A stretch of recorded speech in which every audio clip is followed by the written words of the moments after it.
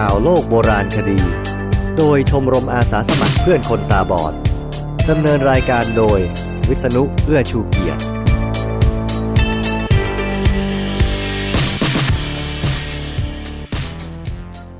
สวัสดีครับข่าวโลกโบราณคดีครั้งที่134นี้ขอเปิดด้วยข่าวที่ยกจากคราวที่แล้วมา2เรื่องย่อยแล้วก็จะตามด้วยเรื่องที่ไม่ใหม่แต่ว่าผมเพิ่งเห็นและสนใจมากจากอ่างทองแล้วถึงเป็นข่าวใหม่ของเรื่องเก่าดังนี้ครับสุดยอดการค้นพบ10หลักฐานทางโบราณคดีเปลี่ยนโลกพลิกประวัติศาสตร์อ่างทองพบครั้งแรกสุสานยุคหินใหม่ 3,000 ปีอดีตคณบดีโบราณคดีชี้สุสาน 3,000 ปีข้อมูลใหม่บ่งสัมพันธ์2ฝั่งเจ้าพระยาตำราแพทย์จีน 2,200 ปีเป็นต้นฉบับแผนที่กายวิภาคศาสตร์เก่าแก่ที่สุดของโลกซากสเปิร์มเก่าแก่ที่สุดในโลกของสัตว์เก็บอยู่ในอำพันธ์อายุ100 ล้านปีเชิญฟังไปตามลำดับครับ 9. แหล่งโบราณคดี Old Wye Gorge กุญแจสู่วิวัฒนาการของมนุษย์หลุยส์และแมรี่ลีกกี้2 สามีภรรยานักบรรพชีวินและนักโบราณคดีกับการค้นพบที่ทำให้โลกตะลึงเนื่องจากพวกเขาค้นพบแหล่งกำเนิดของสายพันธุ์มนุษย์ที่ดูท่าว่าจะมีอายุเก่าแก่ที่สุดในโลกหลุยส์และแมรี่เริ่มต้นสำรวจแหล่งอารยธรรมของมนุษย์ยุคโบราณในพื้นที่ซึ่งเรียกกันว่า Old Wye Gorge บริเวณหุบเขาและเงื้อมผาที่เป็นรอยแตกของเปลือกโลกทางแอฟริกาตะวันออกในประเทศแทนซาเนียทั้งสองเริ่มสำรวจ Old Wye Gorge และบริเวณโดยรอบตั้งแต่คริสต์ศักราช 1931 จนกระทั่งปลายทศวรรษ 1960 แล้วในคริสต์ศักราช 1959 ความพยายามกว่า3 ทศวรรษของทั้งคู่ก็ประสบผลเมื่อขุดพบเครื่องมือยุคหินฟอสซิลซากสัตว์รวมถึงฟอสซิลของสัตว์ประหลาดที่คล้ายกับสัตว์ในตระกูลลิงกว่า20 ร่างซึ่งในภายหลังพวกเขาจึงพบว่าฟอสซิลที่พบคือสายพันธุ์มนุษย์ในยุคโบราณหรือโฮโมนิดฟอสซิลที่2 สามีภรรยาพบนั้นนับว่าเป็นหลักฐานชิ้นแรกๆที่บ่งบอกว่ามนุษย์ถือกำเนิดขึ้นมาและใช้ชีวิตอยู่ในแอฟริกามาหลายล้านปีรวมถึงเป็นเครื่องยืนยันว่าทฤษฎีวิวัฒนาการของชาร์ลส์ ดาร์วินจากสัตว์เลี้ยงลูกด้วยนมมาสู่มนุษย์เป็นเรื่องถูกต้องการค้นพบฟอสซิลที่ Old Wye Gorge นับเป็นการพลิกโฉมหน้าประวัติศาสตร์เกี่ยวกับต้นกำเนิดของมนุษย์ซึ่งจากที่นักวิทยาศาสตร์เคยเชื่อว่ามนุษย์ยุคเริ่มแรกถือกำเนิดขึ้นมาในโลกนี้เมื่อราว 1.9 ล้านปีฟอสซิลของโฮโมนิดสายพันธุ์ต่างๆทำให้เรารู้ว่าจุดกำเนิดของมนุษย์สามารถนับย้อนหลังไปได้เกือบ4 ล้านปีและถือกำเนิดในทวีปแอฟริกาจากนั้นจึงแพร่ขยายเผ่าพันธุ์ไปทั่วโลก 10. เกาะภูเขาไฟเทราความเจริญรุ่งเรืองในยุคสำริดและเส้นทางการค้าแถบทะเลอีเจียนเทราเป็นเกาะภูเขาไฟในหมู่เกาะไซคลาดิสเป็นที่รู้จักกันในนามเกาะซันโตรินีตั้งอยู่ในทะเลอีเจียนเส้นทางผ่านที่กรีกยกทัพเรือข้ามไปตีกรุงทรอยมีความกว้างประมาณ16 กิโลเมตรและอยู่เหนือจากระดับน้ำทะเล567 เมตรนอกจากจะมีทิวทัศน์ที่งดงามและผืนดินอันอุดมสมบูรณ์แล้วเกาะนี้ยังมีภูเขาไฟที่สูงถึง 1,600 เมตรอยู่ตรงใจกลางของเกาะอีกด้วยชาวฟีนิเชียนเริ่มอพยพเข้ามาลงหลักปักฐานที่เกาะแห่งนี้เมื่อราว 3,600 ปีก่อนคริสตกาลหลังจากนั้นชาวลาโคเนียนก็เข้ามาปกครองเกาะนี้จนกระทั่งถึง 3,000 ปีก่อนคริสตกาลในยุคสำริดกษัตริย์ไมนอสผู้ปกครองเกาะครีตก็ได้แผ่ขยายอิทธิพลด้านศิลปะและวัฒนธรรมจากอารยธรรมมีโนวันมายังเทราทว่าอารยธรรมอันเจริญรุ่งเรืองถึงขีดสุดก็ต้องพบกับหายนะเมื่อภูเขาไฟในเกาะระเบิดขึ้นในฤดูร้อนช่วง 1,600 ปีก่อนคริสตกาลแต่นักประวัติศาสตร์ยังคงถกเถียงเรื่องเวลาที่แน่นอนอยู่แรงระเบิดส่งผลให้เกาะทีราแตกออกเป็น3 เกาะซึ่งมีหน้าผาสูงชันและปกคลุมไปด้วยขี้เถ้ากับหินภูเขาไฟทั่วทุกตารางนิ้วและกระแสลมยังได้พัดพาเท่าภูเขาไฟไปไกลถึง70 กิโลเมตรแรงระเบิดจากภูเขาไฟยังทำให้เกิดสึนามิที่มีความสูง100 ถึง 150 เมตรถาโถมเข้าถล่มชายฝั่งทางด้านเหนือของเกาะครีตทำให้เกาะทั้งเกาะแทบจะจมหายไปในทะเลทว่าโชคดีที่เกาะเทราเองได้รับความเสียหายน้อยกว่าเกาะครีตหลายเท่า ทำให้เกาะแห่งนี้กลายเป็นห้องสมุดอารยธรรมมิโนวันขนาดใหญ่สำหรับนักโบราณคดีและนักประวัติศาสตร์ในพุทธศักราช 1860 มีการขุดค้นบริเวณที่ถูกเท่าฐานและลาวาทับถมกระทั่งพบอาคารบ้านเรือนวิหารเทพเจ้าหลุมฝังศพในหุบเขาโรงละครและข้าวของเครื่องใช้จำนวนมากแสดงถึงความเจริญก้าวหน้าในยุคสำริดทำให้ความเป็นอยู่เปลี่ยนไปทั้งด้านการเมืองและสังคมชุมชนเกษตรกรรมขยายตัวจนกลายเป็นชุมชนเมืองมีการแบ่งระดับชนชั้นตามความสามารถมนุษย์จึงมีความมั่นคงปลอดภัยและสะดวกสบายมากขึ้นนำไปสู่พัฒนาการทางสังคมสู่ความเป็นรัฐในเวลาต่อมาการค้นพบทางโบราณคดีที่กล่าวมาทั้งหมดเป็นตัวอย่างของความบังเอิญที่เปลี่ยนโฉมหน้าประวัติศาสตร์เนื่องจากโครงการขุดค้นเหล่านี้ได้รับการสนับสนุนและมีการศึกษาค้นคว้าอย่างจริงจังทว่ายังมีแหล่งโบราณคดีเป็นจำนวนมากที่ไม่ได้รับการเหลียวแลเนื่องจากผู้เกี่ยวข้องไม่ใส่ใจและกว่าจะเห็นคุณค่าก็ต่อเมื่อมรดกที่บรรพบุรุษสร้างมาถูกการเวลาและน้ำมือมนุษย์ทำลายไปแล้วพลิกประวัติศาสตร์อ่างทองพบครั้งแรกสุสานยุคหินใหม่ 3,000 ปีมติชน 12 กรกฎาคม 2563 เมื่อวันที่ 12 กรกฎาคมที่บ้านเลขที่ 2 หมู่ 5 ตำบลศรีบัวทอง อำเภอแสวงหา จังหวัดอ่างทอง นายสมเกียรติบริบูรณ์อายุ 54 ปี เจ้าของบ้าน เปิดเผยถึงการค้นพบโบราณวัตถุจำนวนมากบนที่ดินจำนวน 17 ไร่ 2 งาน จากการขุดหน้าดินเพื่อนำไปขาย รวมถึงการให้เช่าพื้นที่เพื่อทำนาตนจึงเก็บรวบรวมไว้ในห้องพระที่บ้านพักอาทิชิ้นส่วนโครงกระดูกมนุษย์และสัตว์ภาชนะดินเผารูปแบบต่างๆทั้งที่สภาพสมบูรณ์และชิ้นส่วนที่แตกหักเช่นภาชนะดินเผาเนื้อดินก้นกลมทาน้ำดินสีแดงผิวขัดมันชิ้นส่วนภาชนะลวดลายขูดขีดหินดุสำหรับทำภาชนะดินเผาเครื่องมือหินขัดชิ้นส่วนหอกสำริดลูกปัดทำจากกระดูกปลาขนาดใหญ่เป็นต้นผู้สื่อข่าวรายงานว่าในวันเดียวกันนี้นักวิชาการด้านประวัติศาสตร์โบราณคดีจากสถาบันต่างๆได้เดินทางลงพื้นที่เพื่อสำรวจอาทิรองศาสตราจารย์ดร.รัศมีชูทรงเดชอาจารย์ภาควิชาโบราณคดีคณะโบราณคดีมหาวิทยาลัยศิลปากรผู้ช่วยศาสตราจารย์พิพัฒน์กระแจจันทร์อาจารย์ภาควิชาประวัติศาสตร์คณะศิลปศาสตร์มหาวิทยาลัยธรรมศาสตร์ผู้ช่วยศาสตราจารย์ดร.ฉันทัศน์เพียรธรรมอาจารย์สาขาวิชาพัฒนาสังคมเมืองคณะมนุษยศาสตร์และสังคมศาสตร์มหาวิทยาลัยราชภัฏพระนครรวมถึงชมรมนักโบราณคดีสมัครเล่นเมืองสุพรรณ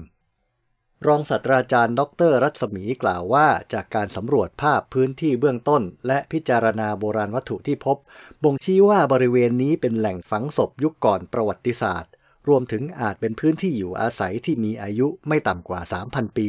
ตรงกับยุคหินใหม่เทียบเคียงกับแหล่งโบราณคดีหนองราชวัตรจังหวัดสุพรรณบุรีและแหล่งโบราณคดีบ้านเก่าจังหวัดกาญจนบุรีดังนั้นจึงเป็นแหล่งโบราณคดีสำคัญสำหรับชาวอ่างทองเนื่องจากที่ผ่านมายังไม่เคยพบแหล่งโบราณคดียุคก่อนประวัติศาสตร์มาก่อนอย่างไรก็ตามที่นี่พบภาชนะดินเผาที่มีลักษณะเฉพาะแตกต่างจากบ้านเก่าและหนองราชวัตรซึ่งยิ่งทำให้เป็นแหล่งโบราณคดีสำคัญน่าศึกษาอย่างมากเพราะอาจเป็นลักษณะเฉพาะของคนอีกกลุ่มหนึ่งส่วนตัวคิดว่าถึงแม้จะรู้อายุเบื้องต้นสิ่งที่ควรทำต่อไปคือการพื้นที่และขุดค้นตามหลักวิชาการถ้าตรงนี้เป็นแหล่งสำคัญจะเป็นหัวใจระหว่างพื้นที่เชื่อมต่อระหว่างลพบุรีสุพรรณบุรีซึ่งมีชุมชนสำคัญซึ่งจะเป็นจุดเริ่มต้นที่ทำให้ประวัติศาสตร์อ่างทองย้อนกลับไปก่อนยุคอยุธยานี่คือเหตุผลว่าทำไมแหล่งนี้จึงสำคัญมากๆของที่เจอเช่นเครื่องมือเครื่องใช้ที่ทำจากกระดูกสัตว์และสำริดชี้ว่าอย่างน้อยที่นี่มี2 สมัยคือสมัยหินใหม่และสำริดซึ่งที่ผ่านมาไม่เคยพบในพื้นที่แถบนี้มาก่อน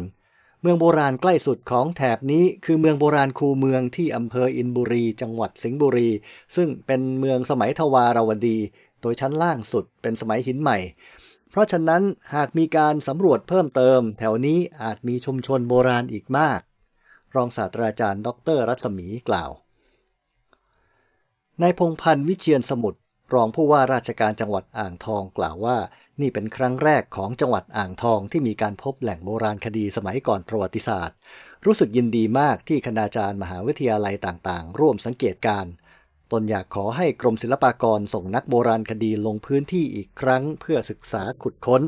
โดยอาจมีการพัฒนาเป็นแหล่งเรียนรู้ในท้องถิ่นเนื่องจากเป็นแหล่งประวัติศาสตร์ที่มีค่าของประเทศนอกจากนี้อาจเป็นแหล่งท่องเที่ยวได้ในอนาคตเนื่องจากตั้งอยู่ริมถนนเดินทางเข้าถึงง่ายและเชื่อมต่อไปยังจังหวัดอื่นๆได้สะดวกทางจังหวัดพร้อมทำงานร่วมกันและหาแนวทางร่วมมือในการพัฒนาในอนาคตเพื่อเป็นประโยชน์ต่อลูกหลานในสุทธิภพจันทราภาคจีนักโบราณคดีสำนักศิลปากรที่ 3 พระนครศรีอยุธยากล่าวว่าเบื้องต้นได้แจ้งผู้บังคับบัญชาทราบถึงการลงพื้นที่ในวันนี้แล้วโดยก่อนหน้านี้ตนเคยมาสำรวจแล้ว2 ครั้งเชื่อว่าเป็นแหล่งฝังศพยุคก่อนประวัติศาสตร์เพราะนอกจากโบราณวัตถุซึ่งเจ้าของที่ดินเก็บรวบรวมไว้ตนก็เคยเดินสำรวจพบชิ้นส่วนโครงกระดูกมนุษย์เช่นกันอดีตคณบดีโบราณคดีชี้สุสาน 3,000 ปีข้อมูลใหม่บ่งสัมพันธ์2ฝั่งเจ้าพระยามติชน15 กรกฎาคม 2563อดีตคณบดีโบราณคดีชี้สุสานอ่างทอง 3,000 ปีข้อมูลใหม่บ่งชัดสัมพันธ์2ฝั่งเจ้าพระยาผู้เชี่ยวชาญธรณีวิทยาเผยสอดคล้องผลศึกษาใหม่ปมแนวชายฝั่งทะเลกรมศิลป์เล็งขุดไร่อ้อยที่ทำการอบต.เชื่อสุสานกว้างกว่า17 ไร่สืบเนื่องกรณีการพบแหล่งฝังศพยุคหินใหม่อายุราว 3,000 ปีที่ตำบลศรีบัวทองอำเภอแสวงหาจังหวัดอ่างทองโดยเป็นการค้นพบแหล่งโบราณคดียุคก่อนประวัติศาสตร์ครั้งแรกของจังหวัดอ่างทองซึ่งผู้เชี่ยวชาญระบุว่ามีความสำคัญอย่างมากต่อวงวิชาการโดยส่วนหนึ่งเกิดกระแสถกเถียงในประเด็นชายฝั่งทะเลโบราณเมื่อวันที่15 กรกฎาคมนายตรงใจหุตางกูลนักวิชาการกลุ่มงานวิจัยและพัฒนาศูนย์มนุษยวิทยาสิรินธรองค์การมหาชนเปิดเผยว่าที่ตั้งของแหล่งโบราณคดีดังกล่าวอยู่เหนือระดับน้ำทะเลโบราณไม่ขัดแย้งกับผลการศึกษาล่าสุดของตนซึ่งบ่งชี้ว่าในช่วงเวลาเดียวกันนั้นคือระหว่าง 3,000 ถึง 4,000 ปีแนวชายฝั่งทะเลอยู่ในบริเวณจังหวัดนนทบุรีประเด็นที่น่าสนใจคือการตั้งถิ่นฐานเนื่องจากโดยปกติแหล่งโบราณคดียุคหินใหม่ถูกพบบริเวณถ้ำหรืออิงกับเพิงผาไม่เคยพบในที่ราบเช่นนี้จึงควรศึกษาต่อไปถึงภูมิประเทศที่เหมาะสมกับการตั้งถิ่นฐานบนที่ราบของมนุษย์ในยุคหินใหม่และสอบถามชาวบ้านรวมถึงสำรวจเพิ่มเติมว่ามีแหล่งโบราณคดีแห่งอื่นๆบริเวณใกล้เคียงที่มีลักษณะเดียวกันหรือไม่ในช่วงราว 8,500 ปีที่แล้วการขึ้นสูงสุดของน้ำทะเลไปถึงอ่างทองและสุพรรณบุรีต่อมาราว 6,000 ปีแนวชายฝั่งอยู่แถวปทุมธานีอยุธยากระทั่ง 4,000 ปีลงมาถึงนนทบุรีการพบแหล่งฝังศพที่ตำบลบัวทองซึ่งอยู่ในยุคหินใหม่คือไม่เกิน 4,000 ปีจึงไม่ขัดแย้งกับแนวคิดเรื่องพัฒนาการชายฝั่งทะเลแต่จะไปตอบโจทย์ทางโบราณคดีว่าบริเวณนั้นไม่ใช่พื้นที่ว่างเปล่าเพราะตามโครงสร้างธรณีวิทยาเป็นที่ราบสมัยไพลสโตซีนซึ่งพัฒนาตั้งแต่ก่อนน้ำทะเลขึ้นอยู่แล้วกล่าวคือเป็นที่สูงอยู่แล้วการพบแหล่งโบราณคดีตรงนี้อาจไม่ใช่เรื่องแปลกเพราะน้ำทะเลไม่ได้ขึ้นมาถึงตรงนั้น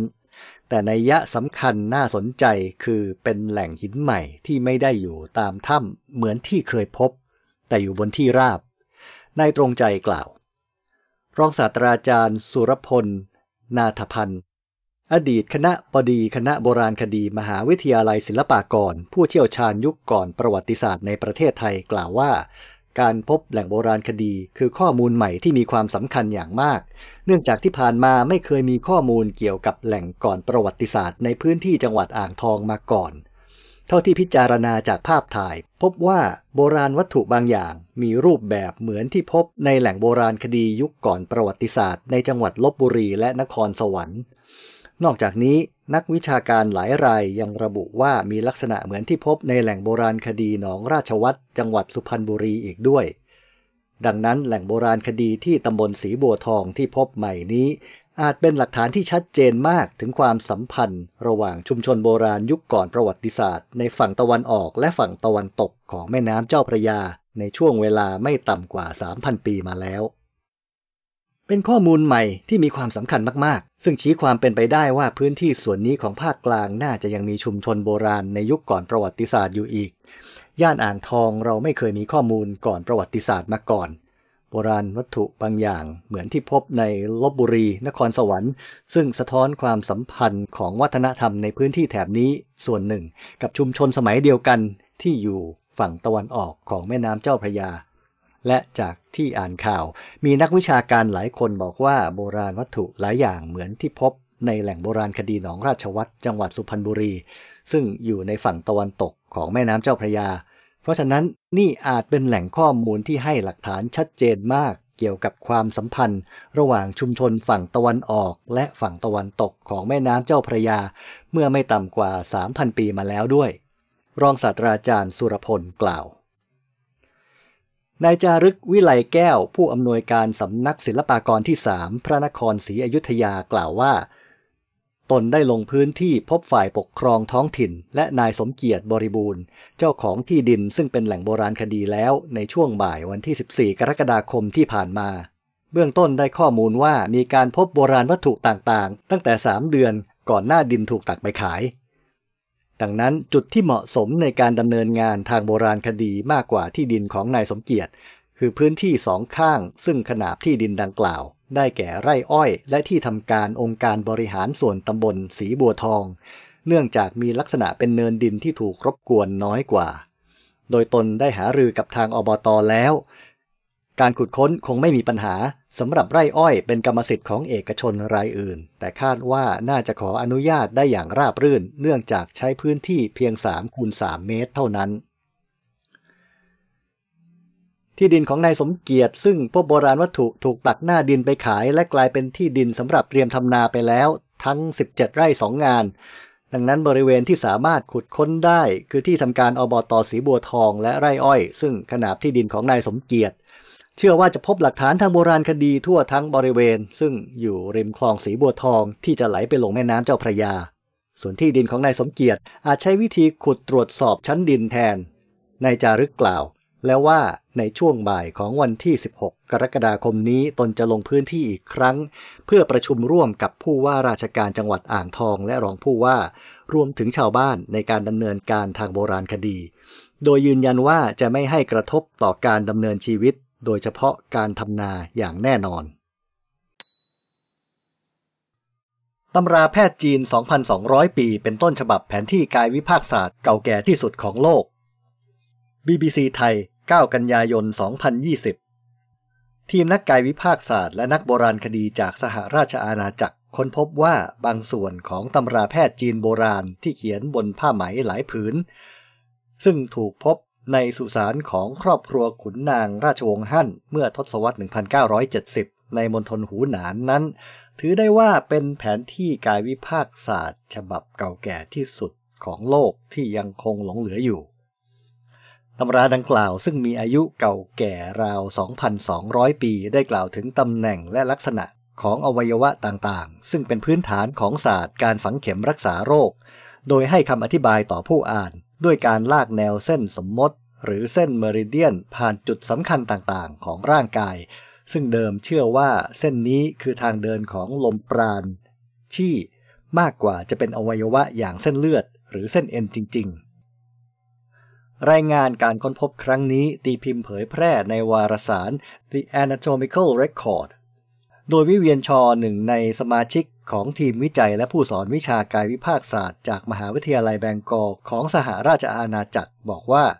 ตำรานี้มีอายุเก่าแก่กว่าตำราการฝังเข็มใดๆที่เคยพบมาทั้งเนื้อหาของมันยังถูกอ้างอิงในตำราชั้นหลังอีกด้วยทำให้เชื่อได้ว่าตำรานี้เป็นพื้นฐานของศาสตร์การฝังเข็มที่ทำกันมาตลอดระยะเวลา 2,000 กว่าปีชอกล่าว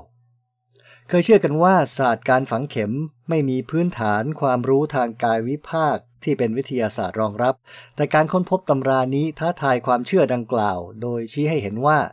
แพทย์แผนจีนรุ่นแรกๆได้กล่าวถึงรายละเอียดของร่างกายมนุษย์ไว้จริงๆดังที่ปรากฏในพงศาวดารฮั่นซูว่ามีการผ่าศพอาชญากรเพื่อให้แพทย์ได้ศึกษาต ตำรานี้ถูกพบในสุสานแห่งเดียวกับที่ฝังร่างกายของซินจุยคุณหญิงแห่งแคว้นใต้มัมมี่สภาพสมบูรณ์ใกล้เคียงกับคนที่ยังมีชีวิตอยู่มากที่สุดในโลกซึ่งแสดงถึงความก้าวหน้าอย่างสูงทางการแพทย์และกายวิภาคศาสตร์ของคนในยุคนั้น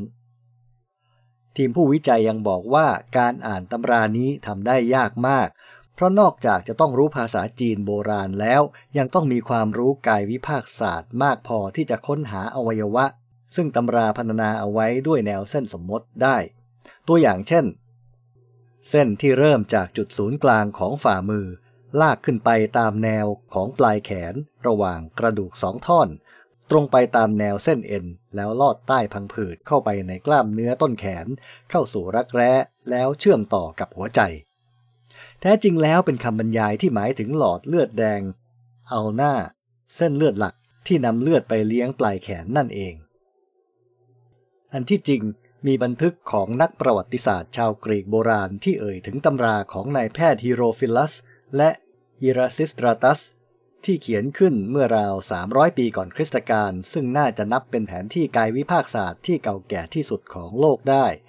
แต่ปัจจุบันเราไม่มีทั้งต้นฉบับหรือเล่มคัดลอกของตำราดังกล่าวหลงเหลืออยู่แล้วทำให้ตำราแพทย์จีนยุคราชวงศ์ฮั่นครองตำแหน่งแผนที่กายวิภาคศาสตร์ฉบับเก่าแก่ที่สุดของโลกที่ยังคงหลงเหลืออยู่ไปซากสเปิร์มเก่าแก่ที่สุดในโลกของสัตว์เก็บอยู่ในอัมพันธ์อายุ100 ล้านปี BBC ไทย16 กันยายน 2020ทีมนักบรรพชีวินวิทยานานาชาติค้นพบซากสเปิร์มหรือเซลล์สืบพันธุ์ของสัตว์เพศผู้จำพวกออสตราคอดในอวัยวะรับน้ำเชื้อของตัวเมียที่กลายเป็นฟอสซิลอยู่ในก้อนอัมพันธ์อายุ100 ล้านปีจากเมียนมาซากสเปิร์มของสัตว์ดังกล่าวนับได้ว่ามีอายุเก่าแก่ที่สุดเท่าที่เคยมีการค้นพบมาทั้งยังเป็นสเปิร์มขนาดยักษ์ที่ใหญ่กว่าสเปิร์มของมนุษย์มากโดยมีความยาวถึง1 ใน 3ของลำตัวออสตราคอดยุคโบราณออสตราคอดนั้นจัดว่าเป็นสัตว์มีเปลือกแข็งหุ้มร่างกายแบบเป็นปล้องหรือครัสเตเชียนจำพวกหนึ่งมีรูปร่างดูคล้ายกับกุ้งแต่ตัวเล็กจิ๋วเพียง 0.6 มิลลิเมตรอย่างไรก็ตามซากสเปิร์มยักษ์ของมันที่พบในครั้งนี้กลับมีความยาวถึง 0.2 มิลลิเมตรเลยทีเดียวออสตราคอดหลายสายพันธุ์ยังคงมีลูกหลานสืบต่อมาจนถึงปัจจุบันและในบางครั้งนักวิทยาศาสตร์ก็พบว่าสเปิร์มของออสตราคอดบางชนิดยาวกว่าตัวของมันเองได้ถึง10 เท่ารายงานวิจัยซึ่งตีพิมพ์ในวารสารของราชสมาคมกรุงลอนดอนฉบับ B ว่าด้วยวิทยาศาสตร์ชีวภาพ Proceedings of the Royal Society B Biological Sciences ระบุว่าก้อนอัมพันธ์อายุ100 ล้านปีดังกล่าวช่วยเก็บรักษาเนื้อเยื่ออ่อนในเปลือกแข็งของตัวออสตราคอดโบราณจำนวนหนึ่งไว้ได้ซึ่งถือเป็นกรณีที่หาพบได้ยากมากยิ่งไปกว่านั้นทีมผู้วิจัยยังพบว่าอวัยวะรับน้ำเชื้อของออสตราคอดเพศเมียตัวหนึ่งอยู่ในสภาพพองตัวและยังคงมีซากสเปิร์มอยู่เต็มข้างในแสดงว่ามีการผสมพันธุ์เกิดขึ้นเพียงเสี้ยววินาทีก่อนที่ยางไม้จะหยดลงมาปกคลุมพวกมันเอาไว้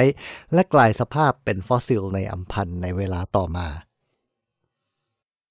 ออสตราคอดสามารถใช้สเปิร์มที่มีขนาดใหญ่เหลือเชื่อสืบพันธุ์ได้เนื่องจากสเปิร์มเหล่านี้จะขดพับตัวเป็นก้อนเล็กๆและไม่เคลื่อนไหวในขณะที่เพศผู้ฉีดมันเข้าไปในร่างกายของเพศเมียเมื่อสเปิร์มของออสตราคอดถูกส่งไปถึงอวัยวะรับน้ำเชื้อแล้วพวกมันจึงจะเริ่มขยับและคลายตัวอย่างเป็นระเบียบเพื่อแข่งกันเข้าผสมกับไข่ต่อไปการสืบพันธุ์ที่ใช้สเปิร์มยักษ์และอวัยวะสืบพันธุ์ขนาดใหญ่ทั้งเพศผู้และเพศเมียยังคงพบได้ทั่วไปในสายพันธุ์ออสตราคอดยุคใหม่ทำให้ทีมผู้วิจัยมองว่านี่คือการหยุดนิ่งทางวิวัฒนาการที่น่าทึ่งเพราะไม่มีสิ่งใดเปลี่ยนแปลงมานานถึง100 ล้านปีดร.เรนาเท มัตสเกคารัสหนึ่งในสมาชิกทีมวิจัยจากมหาวิทยาลัยลุดวิกแม็กซิมิเลียนของเยอรมนีบอกว่าการสืบพันธุ์โดยใช้สเปิร์มขนาดใหญ่จะต้องเป็นข้อได้เปรียบและมีประโยชน์คุ้มค่าต่อการดำรงเผ่าพันธุ์ของออสตราคอดอย่างแน่นอนพวกมันจึงสืบทอดกลยุทธ์นี้กันมาต่อเนื่องยาวนานโดยไม่มีวิวัฒนาการเปลี่ยนแปลงไปในทิศทางอื่นซึ่งเราจะต้องศึกษาถึงเหตุผลที่อยู่เบื้องหลังเรื่องนี้ต่อไปรายการข่าวโลกโบราณคดีรวมข่าวใหม่ของเรื่องเก่าเป็นรายการวิทยุของชมรมอาสาสมัครเพื่อนคนตาบอด จัดทำสำหรับวิทยุคนตาบอดโดยวิษณุเอื้อชูเกียรติเมื่อออกอากาศแล้วจะทำเป็นพอดแคสต์ใน soundcloud.com และใน Spotify กับ Bieber ฝากติดตามกันด้วยนะครับข่าวโลกโบราณคดีครั้งที่134โดยผมวิษณุเอื้อชูเกียรติขอลาคุณผู้ฟังไปก่อนสวัสดีครับ